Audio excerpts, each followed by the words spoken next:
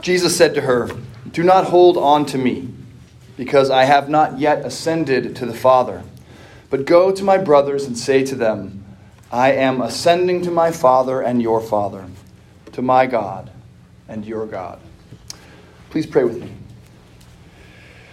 Dear God in heaven, we ask you to be here with us in this place this morning, and we trust that you have kept your promise and are here. May my words be your words and all of our thoughts your thoughts. We ask all of this in Jesus' name. Amen. Please be seated.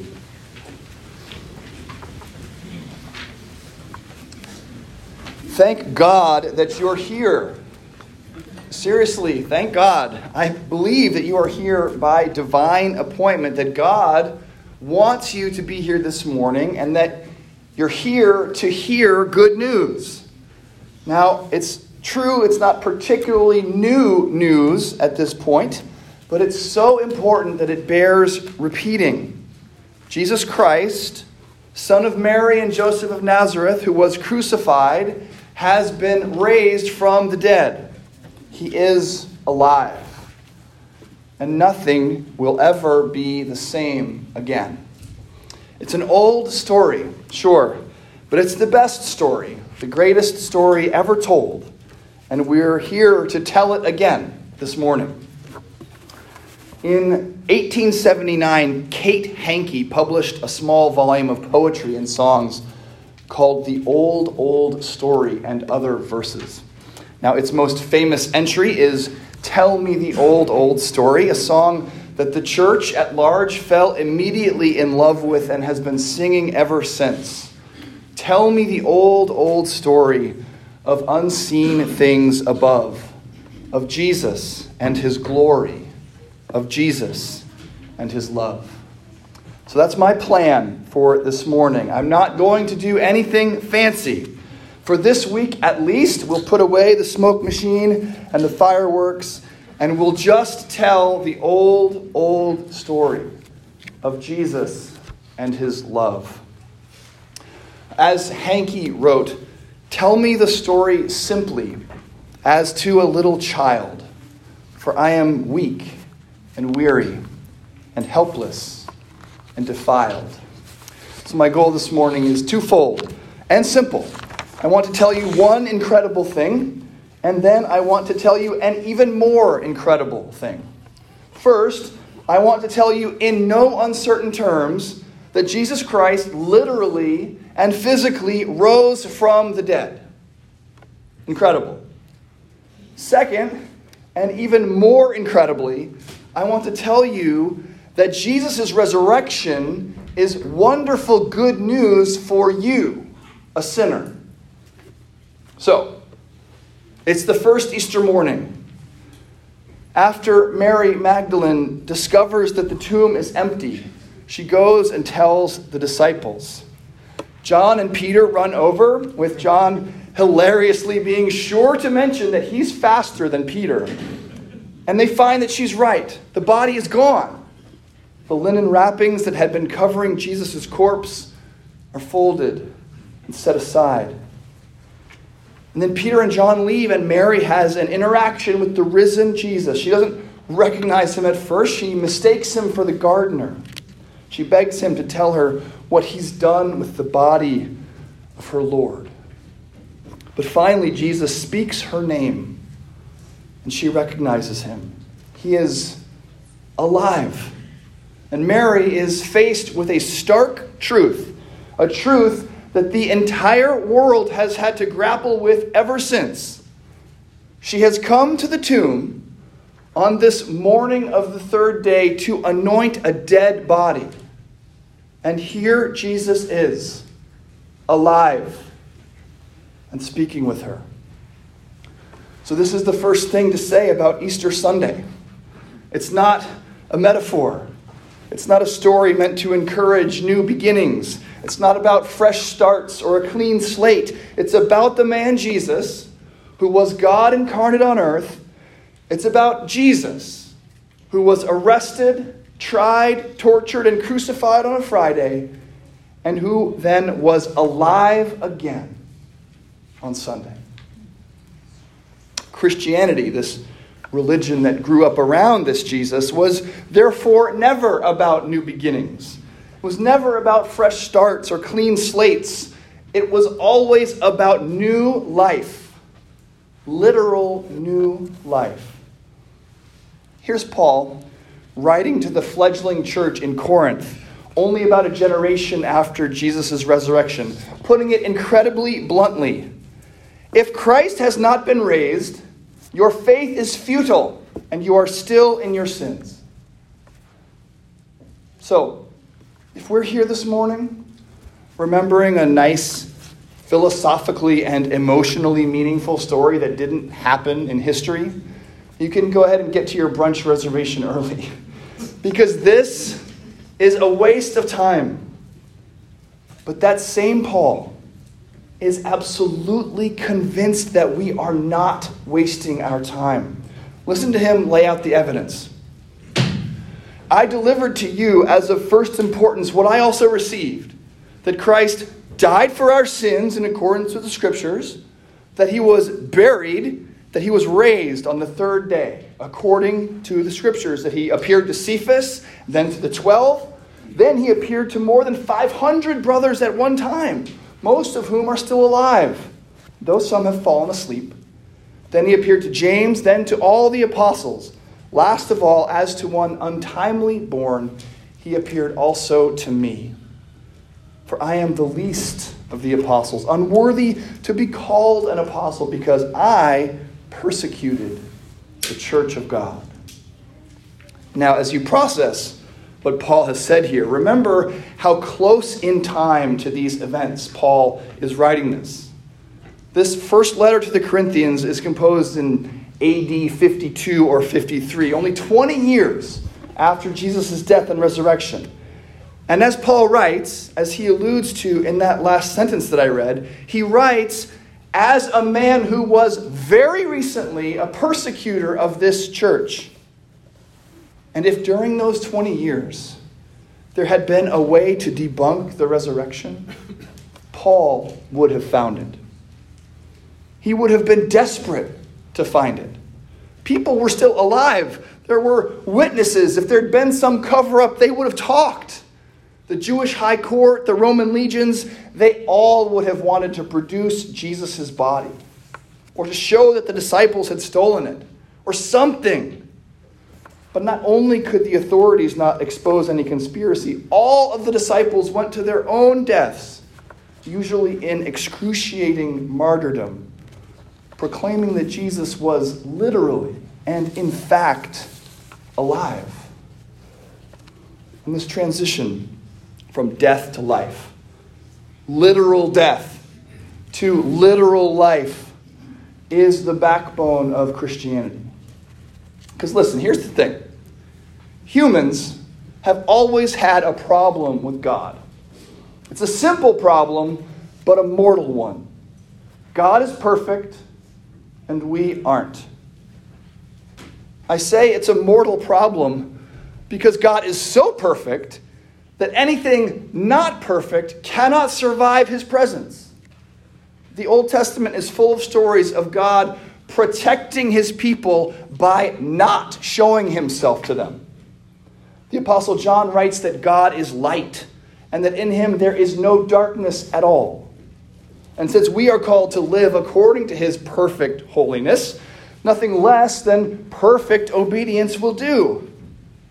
You know that constant subconscious knowledge you have that you're not perfect? This is why. Because God is. Jesus doesn't pull any punches during his Sermon on the Mount. You, therefore, he preaches, must be perfect, as your Father in heaven is perfect. And the result of falling short of this perfect standard, as all imperfect humans must, well, back to Paul, who writes that the wages of sin is death. Now, using John's image of God being light, imagine that God is the sun. If you were to get close enough to the sun, and it really wouldn't have to be all that close, if you were to get close enough to the sun, you would be destroyed.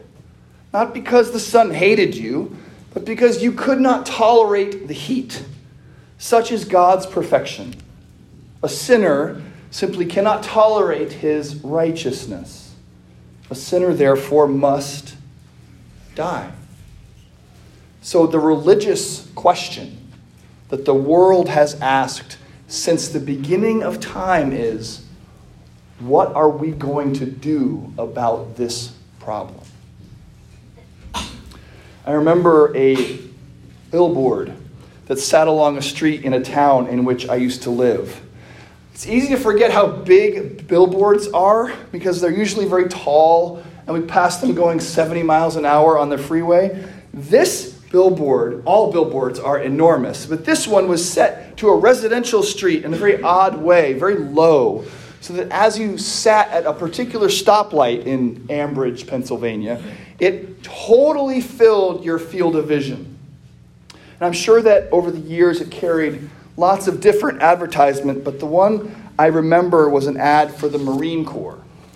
The ad was simple. It was a giant picture, again, filling your vision, of the decorative Marine Corps dress sword, along with the slogan, "Always earned, never given." For many people, that slogan might as well apply to God's acceptance. Always earned, never given.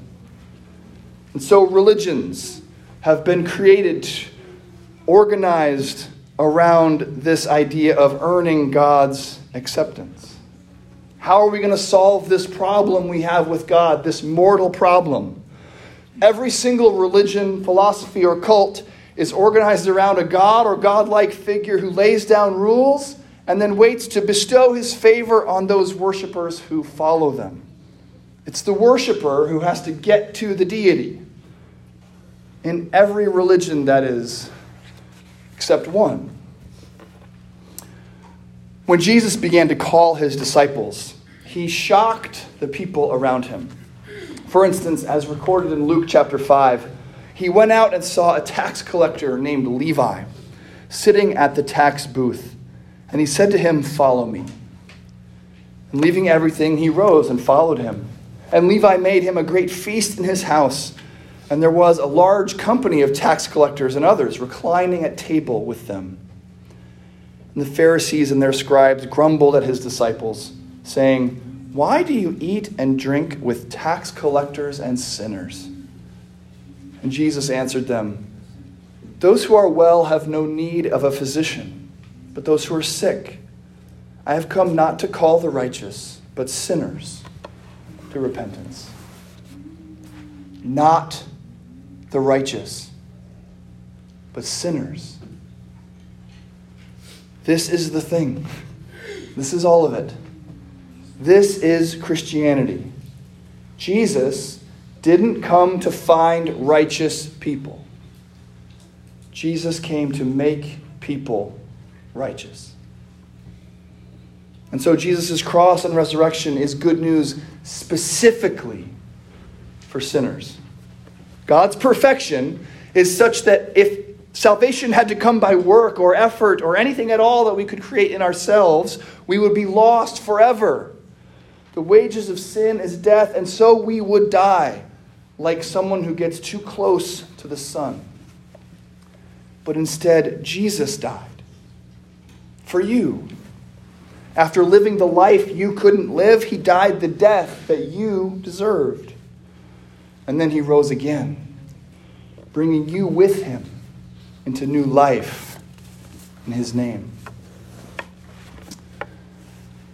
Tell me the story slowly, that I may take it in. That wonderful redemption, God's remedy for sin. Tell me the story often, for I forget so soon. The early dew of morning has passed away at noon. And so we come here week by week to remember those mighty acts that accomplished our salvation. We begin, as we began this morning, by acknowledging God's perfection. Almighty God, to you all hearts are open. All desires known from you, no secrets are hid. We remember his commandments. You shall love the Lord your God with all your heart and with all your soul and with all your mind. This is the first and great commandment, and the second is like it. Love your neighbor as yourself. On these two commandments depend all the law and the prophets. And by those commandments we are put in mind of our sin, leading us to cry out, Lord, have mercy. Christ, have mercy. And then we rejoice. In Christ, God has had mercy. All our sin, all our failings, all our shortcomings are nailed to the cross with Christ. They are buried deep in the tomb with him. And then 3 days later, on that fateful Sunday morning, Jesus was alive again. Literally and actually alive. And in him, so are we. And so now we celebrate. Our celebration takes the form of a feast, a meal at God's own table, which we, even sinners like us, are now welcome. Jesus' body and blood broken and shed for you. And the only entrance requirement? Hunger. Thirst. So confess your hunger. Acknowledge your thirst. This meal is only for the hungry and thirsty. So in a few minutes, confess with us. As we say the creed, affirm or reaffirm your faith in Christ's accomplishment for you. Don't do the human thing and resolve to do better.